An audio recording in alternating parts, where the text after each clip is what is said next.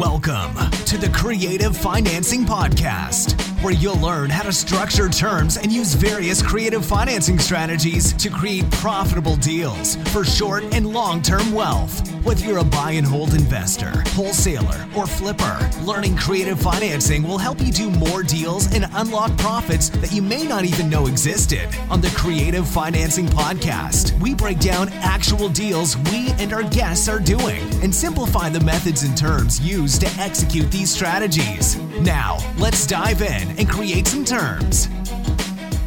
Hello and welcome to the Creative Financing Podcast. I'm your host, Jonathan Gallegos, here with Jeff Rappaport. And today, guys, this will be part 3 in our series on lease options, the 4 ways to use them. So if you haven't checked out the last couple episodes, go back and do that because there is such value in the ways and the scenarios that we've been talking about here. And just to recap those real quick, on the last 2 episodes, we talked about wholesaling a lease option, and then using a master lease option or a sandwich lease option to stay in the middle, collect an option deposit up front, and then on the back end as well when your buyer goes to execute. So Jeff said on our last episode that this scenario here will be a better deal than the last scenario that we talked about. So it better be, Jeff. Well, the pressure is on. Let me ask you a question, Jonathan. As a real estate investor, what do you really want to try to accomplish? Passive cash flow. Passive cash flow. Yep. So you liked the last one that we did, the last episode, which was the sandwich lease option, where you could get some passive income on a property you don't own, right? Yes. What if I told you that you could use lease options and get that same passive income, but on a much larger scale? Like doing commercial? Maybe. Okay. I'm interested. But what if I could tell you that you could create a massive passive income without owning any properties, without having to go put your name on a loan, without syndicating, without raising private or hard money? Would you be interested? Absolutely. Okay. So now the cat's got to come out of the bag, right? So, yeah. All right. What we're going to talk about today is called the master lease option. I've kind of stayed away from this over the years, but I actually just made an offer using it. I actually ended up just taking a class right after that. And I'm like, why am I not using this? This is an unbelievable good way of getting it. Let me ask you, Jonathan, does it matter to you? And it might. There are benefits of owning, and there's disadvantages of owning. But ultimately, you want the cash flow, right? Yeah. Cash flow leads to financial freedom. Yeah, that's the goal. With ownership comes liability. Yep.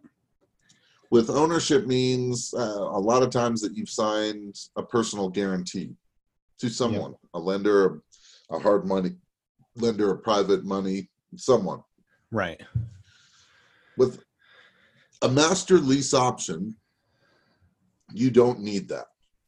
Let me tell you how this is going to work. And I'll give you, we're not going to go deep into this example because we could dig deep, but really what I need to point out to you is why this would work. Okay. And some scenarios that it works just really well with. But let's think small scale right away. Okay. So what if you just went, you're interested in buying some multifamily properties, 2 to 4 units, okay? And you find some property that's neglected. Do you think you can find properties that are not living up to its potential? Absolutely. I mean, all over the country in every market, right? Yeah. Okay. Well, what's one of the reasons why people don't want to sell?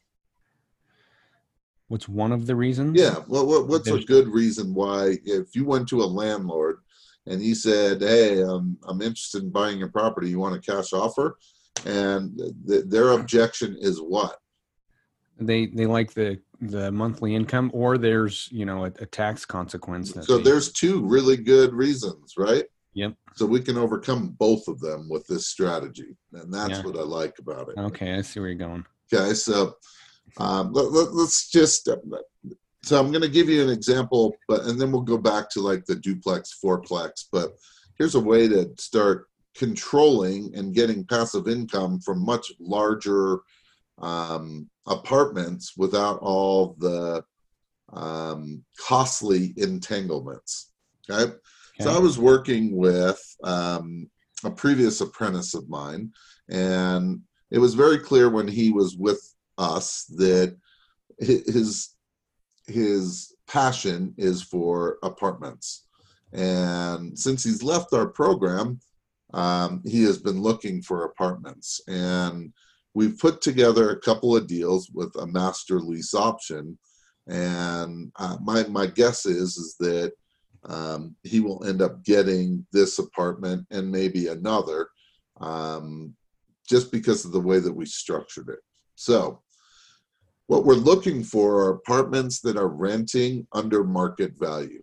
And that might be poor management, poor occupancy, deferred maintenance, any one of those reasons. Or how about even a fourth reason where no one's raised the rents in years, right? When someone gets in there, they just leave them alone. They don't raise rents at all. So there is potential to raise rents potentially significantly. So we're looking at this 20-unit apartment building, and I don't remember the numbers, so I came up with some generic numbers. Okay, but so let's say that this 20-unit apartment building is renting for $10,000 a month. Okay, which is undervalued. It could be renting for $15,000 a month. But, it hasn't been updated in a while. The rents haven't been raised. Management's not the best. All of these issues that we just talked about. So what if we went in and we said to the seller, what I'd like to do is lease option your property. We can do it for as long as you like. And there could eventually be a purchase of the property, or there doesn't even necessarily need to be a purchase. But if there's no purchase, we're going to structure it a little differently. And so what we're going to do is we're going to look at all their numbers, their financials, their profit and loss, their T12. So what their rents compared to their expenses. Okay. And so let's say in this case, all these units are renting for an average of $500 a month, but they really should be at $750. And so maybe with, I don't know, $3,000-$4,000 per unit, they could be getting that kind of rent. Maybe without even doing work to them, that you could raise them $75 a month by doing nothing other than raising the rent. So you make a deal that, hey, right now you're getting $10,000 income. However, you have taxes, insurance, maintenance, repairs, capital expense, utilities, all the expenses. Well, when it's all said and done, you're making, $6,000. So how about I agree to give you $6,000 a month in rent, and that way that there's not going to be any major issue that you're going to have to deal with, and you're going to get a set amount each month. And what we're going to do is we're now going to manage this property and build these rents, and the positive cash flow that comes in from it goes into our pocket. Now you can structure this in a lot of different ways, right? So in this particular case, what we're doing is structuring a purchase when the seller dies, because we're dealing with heirs that don't want their father to sell this property because he's owned it for like 30 years. So he would have to pay back all of the capital gains, the depreciation that he's been able to do over the last 30 years. If they wait until he passes away, they get a stepped up basis. So they save a tremendous amount on taxes. So could you see that a master lease option isn't a sale? It's a rent. So there's no taxable gain. There's no taxable event. So you gain control of this asset, and now you have a purchase price based on that it might be 3 years, 5 years, 10 years down the road, or based on a specific event happening, in this case, the father passing away. You're agreeing to a certain rent. You may agree this property had some capital expense needed. So it needed a couple of roofs. It needed some parking lot repairs, asphalt, that kind of stuff. So you can structure, hey, the seller still pays certain expenses. Buyer, the tenant buyer, the master lease option buyer will pay certain expenses. You can structure it however you need to. In this case, we structured giving the owner so the purchase price I think on this property was going to be like 1.8 million, and he agreed to come up with 80,000 as an option deposit. Okay, that means, again, just like we've talked about in our other examples, that 80,000 will come off the purchase price of the 1.8. What's that? 1.8. Yeah, okay. If and when he exercises his option. If he doesn't, that's non-refundable. Now, in this particular situation, the heirs don't want that to be very much money, because even though the sale hasn't occurred, they don't want this money. They don't realize that they don't have to pay any taxes on it now. They're thinking they will. That's not the case. They pay taxes on when either the option is exercised or it is not exercised. So, or any income distributions they get prior to that. Exactly. So the heirs are like, hey, we don't want you to put much money down. Okay.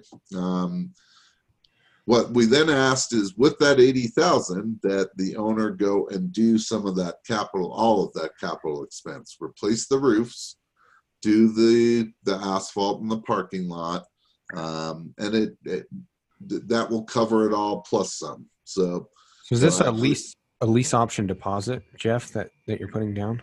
Yeah, it's an option deposit. Yep.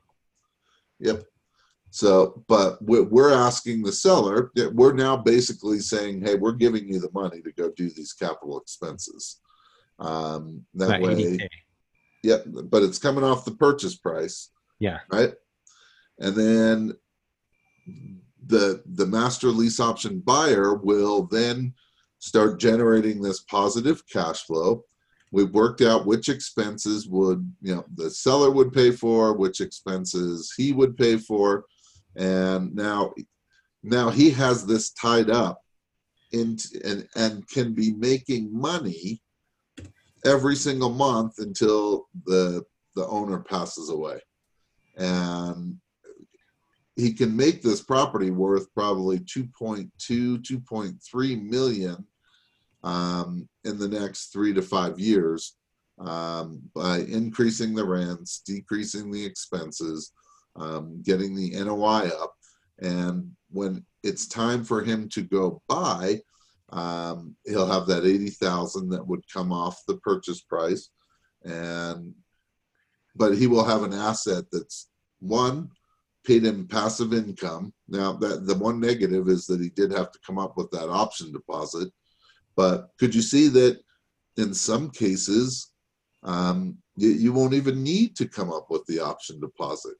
I mean, if you think about this, he had a property manager, who was his daughter, I believe, that he was paying a certain amount a month to manage the property. Well, he doesn't need that manager anymore. That's no longer an expense for him, because really what's going to happen is this buyer is going to manage the property, collect the rents, add pets to the rents, to up the rents, put in some different money making strategies so that we can continue to keep increasing the rents. Yeah. And now he has control of this property. Okay. And with potential of making $4,000 or $5,000 or more passive income. Okay, so let me just recap here real quick. So the example is a 20-unit multifamily apartment building that's way under market value. That's a $10K a month in rents. The market rent could be $15K a month. You offer the seller a master lease option where they have no responsibility for maintenance or repairs, and they get a guaranteed price of, say, I think you said $6,000. Yeah, a guaranteed rent and a guaranteed option price somewhere down the road. Okay, so guaranteed rent of, say, $6K a month, and then a guaranteed purchase price of it's not a guaranteed purchase price, it's an option price, right? Okay, option price that he can purchase. We don't know if it'll be a year or 5 or 10. Yeah. Okay, so which is a little unusual, but I think that's the way to go when you're dealing with this type of situation, which we've run into a number of times now, where it's an older owner and the heirs are part of the decision-making process, and they don't want to deal with this. They don't want to sell. They don't want to deal with the property now, but they don't want to sell the property either, because they're going to pay a lot in taxes. Yeah, so an option price to purchase it at $1.8 million. Lease option deposit of $80K to be deducted from the purchase price. And then you talked about creating an agreement with the seller for capital repairs to be made. And I guess you could require those to be made within 30 to 60 days of them. You'll set up a time frame. Obviously, he wants to get that money from the tenant buyer. So you would need to get that, and then he would be required to make certain capital repairs within that 30 to 60 days of the master lease. Or you could even have it where the tenant buyer will make those repairs, and they come to an agreement on how much that's going to be, and and he pays the option deposit separately to the seller. That way, it's going to get done the way that you want, done within the time frame that you were thinking. Yeah. So in that example, the tenant buyer would make the necessary repairs, capital repairs, and then minus that from that deposit, and then give the remainder of that option deposit to the seller. Is that what you're saying? Yeah, it can be worked out any way that you want, which is the cool thing. So you can work out, hey, Mr. Seller, you still own this property, so you're paying the taxes and insurance on it. We'll pay the utilities. We'll pay the maintenance and repairs, but any capital expenses that come up, any roofs that need to be replaced, any electrical, plumbing, HVACs, all that kind of stuff, that's your expense. Because you've owned this property for 30 years, there's wear and tear on this stuff. Yeah. I actually like the idea of the tenant buyer making the improvements up front with a agreed on price of what that will cost, so that they're in control, because you could hand over your $80K and then the seller does nothing. Well, that's why I'm saying maybe you work it out, that you figure out what's going to be repaired, and you take that off the option deposit. Right. I like that. Yeah.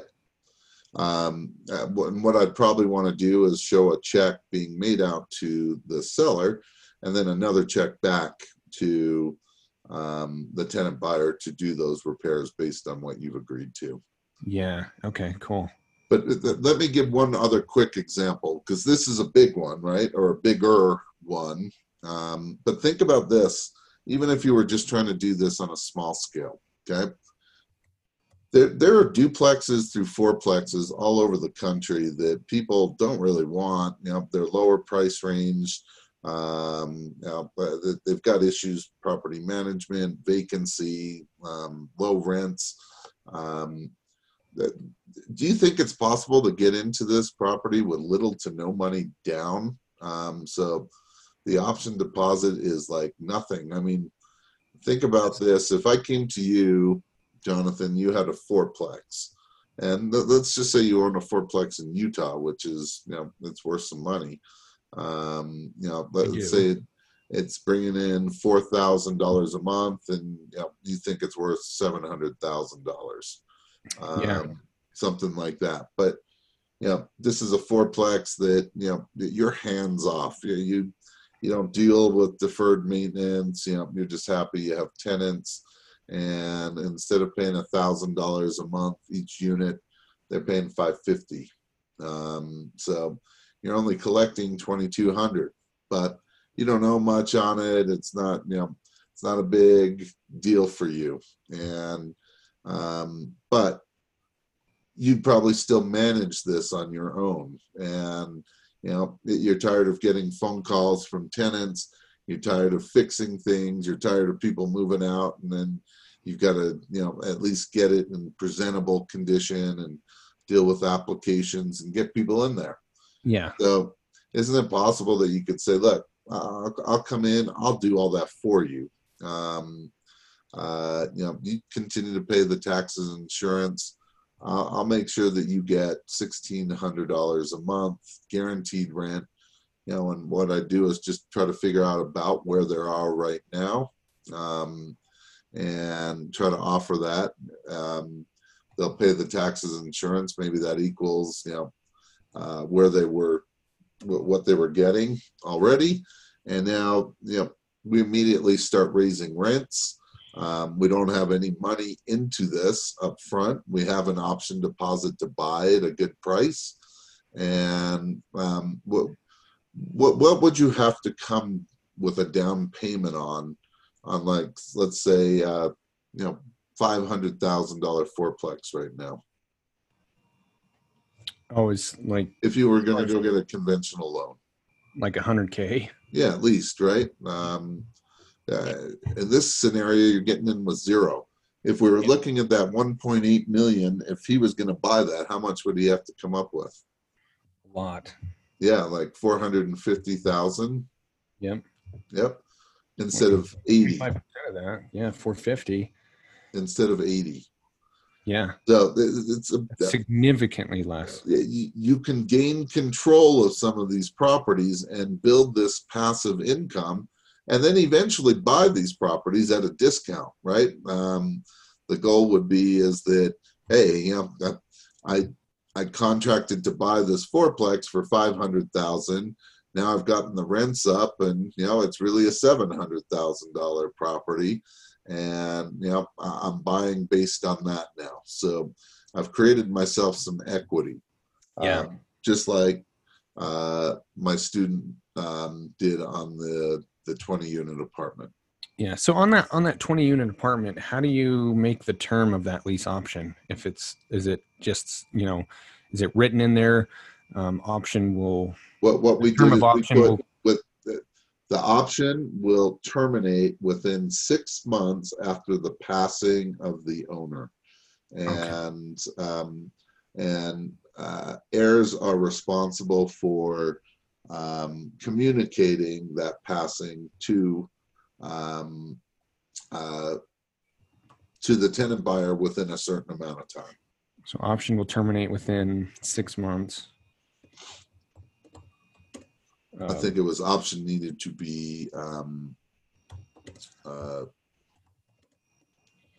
you had to go through with the option within 6 months. And now, would you record a notice of interest then? Or absolutely. Of memorandum on title? Oh, yes. And then send out a new rent collection letter to tell your tenants, hey, rent has to be paid to you now? That's correct. Yeah, you'd probably have the owner do that, saying that we have someone new handling all the management responsibilities. payments need to be made here. You also have to take into account, so we would have the seller maintain all the deposits. That way, anyone that moves out, the seller is dealing with keeping or returning deposits. You don't want that. You didn't take those. You didn't make those leases. Yeah. Going forward, you would then collect the deposits for anyone that new that you put in there. And then you slowly start raising rents. In this case, it would be, 3-4 at a time. It would just come up $50, $75 a month rent. So right off the bat, within 4 or 5 months, you're going to increase this by what, $1,500, just an increase in rents. And then as people move out, and some will move out, right? That now you're going to decide whether you're going to do some maintenance, some renovation to those units, and start renting them more at top rents. And then you're going to probably start, I know he would do a pet rent, pet deposit. He will allow, pets, and he will increase his rent based on that. Yeah. Okay. Awesome. That's a great example, man. I've actually never thought about a master lease option on like a big multi. You could do it not only on apartments or small multi, but you could do it on storage anything units, with income, storage units, RV, mobile home parks. Yep. You're just looking for that value add, right? But where additional value can be added either through better management, filling vacancies, raising rents, making things like that, deferred maintenance. Exactly. Well, cool. That's awesome. So once that seller dies, do you guys you have the option to purchase the property at 1.8 then? Yep. And you can execute that. Correct. And is that value determined by the current performance of the property? I personally think that value is inflated a bit based on where it is right now. Okay. But because you certainly want, the value add that you create, I think you would want to kind of lock that into. It's all going to be based on your negotiations, right? And unfortunately, it's not all the negotiations just with the owner. There may be negotiations with the heirs, and in this case, there were. Actually, he was negotiating with the owner, and the owner kept putting him off because he kept saying he's got to talk to his children. Yeah. It wasn't until he figured out who the main child was, and he went and met with him. And when he explained this, it made a whole lot more sense now, because there's no one in the family that the owner does not want to keep doing this. He hired his daughter to be the manager, so she's getting money every month, but he's really doing the management. He no longer wants to do this. He's older. He wants to move on. So in his mind, I want to sell. And the heirs are like, no, don't. And so here we are, but we've got a solution for you. And that's what creative financing is really all about, is, what's the issue and how do we create a solution that will work for not only the seller and the heirs, but as far as for you as well. Yeah. How do we solve their problem and make it work for us as well? That's right. Yeah, we talked about that with Andy McFarland. Yep. But this is perfect for older. A lot of people would say, well, I'm just going to 1031 exchange this, and which means I just want to get cash, and then I'll put it somewhere else so I can defer my taxes. I promise you, if you're talking to an elderly owner, and you ask them, is that really what you want to be doing? Do you really want to 1031 into another property, or would it be better if you could just retire? Many of them will say, I'd rather retire, but I can't pay those taxes. Yeah. Yeah. Well, but doing a 1031 exchange has its own challenges. Finding the property that you're going to purchase, identifying the property within 45 days from, the sale of your property, and then completing that transaction within the 6-month time period. It's real hard to do that. Typically people give up, especially with a good asset to get one that's maybe not as good a return on investment. Yeah, just to avoid that tax consequence. Yeah. And it's easier to do with single family or small multifamily, because it's easier to move up. But when you're already at 20 units, I mean, you really got to do some hunting for a good deal. They were, what the child wanted was, he was doing something with storage units, and he wanted his dad to sell and do a 1031 into the storage units. That kind of fell apart. The dad wants to be out, right? Yeah, he wants to be out of the game. Yeah, he wants to be out. And he's like, you guys fight over all this because this is your inheritance when I'm gone. But he's the one being penalized right now. Yeah. Yep. Well, that's an awesome example. So guys, if you haven't followed along, go back and re-listen to this episode, because man, this is like a phenomenal strategy, really. Especially if you have owners that own the property for a really long time. They're, up there in their years, they're in their 70s, 80s or whatever, and they just want to be done with it, and their kids want nothing to do with it. I mean, this is a great scenario for that. So kudos to you, Jeff. Your scenario 4 better be way better than this now. So, maybe I should have waited for this one for 4. Yeah, you got to bring the fire now. I'll bring it. I will bring it. Okay, guys. Well, we're going to wrap it up here. So if you want to get a hold of us, if you're interested in Jeff's apprenticeship programs, give us a call on our hotline at 877-409-8090.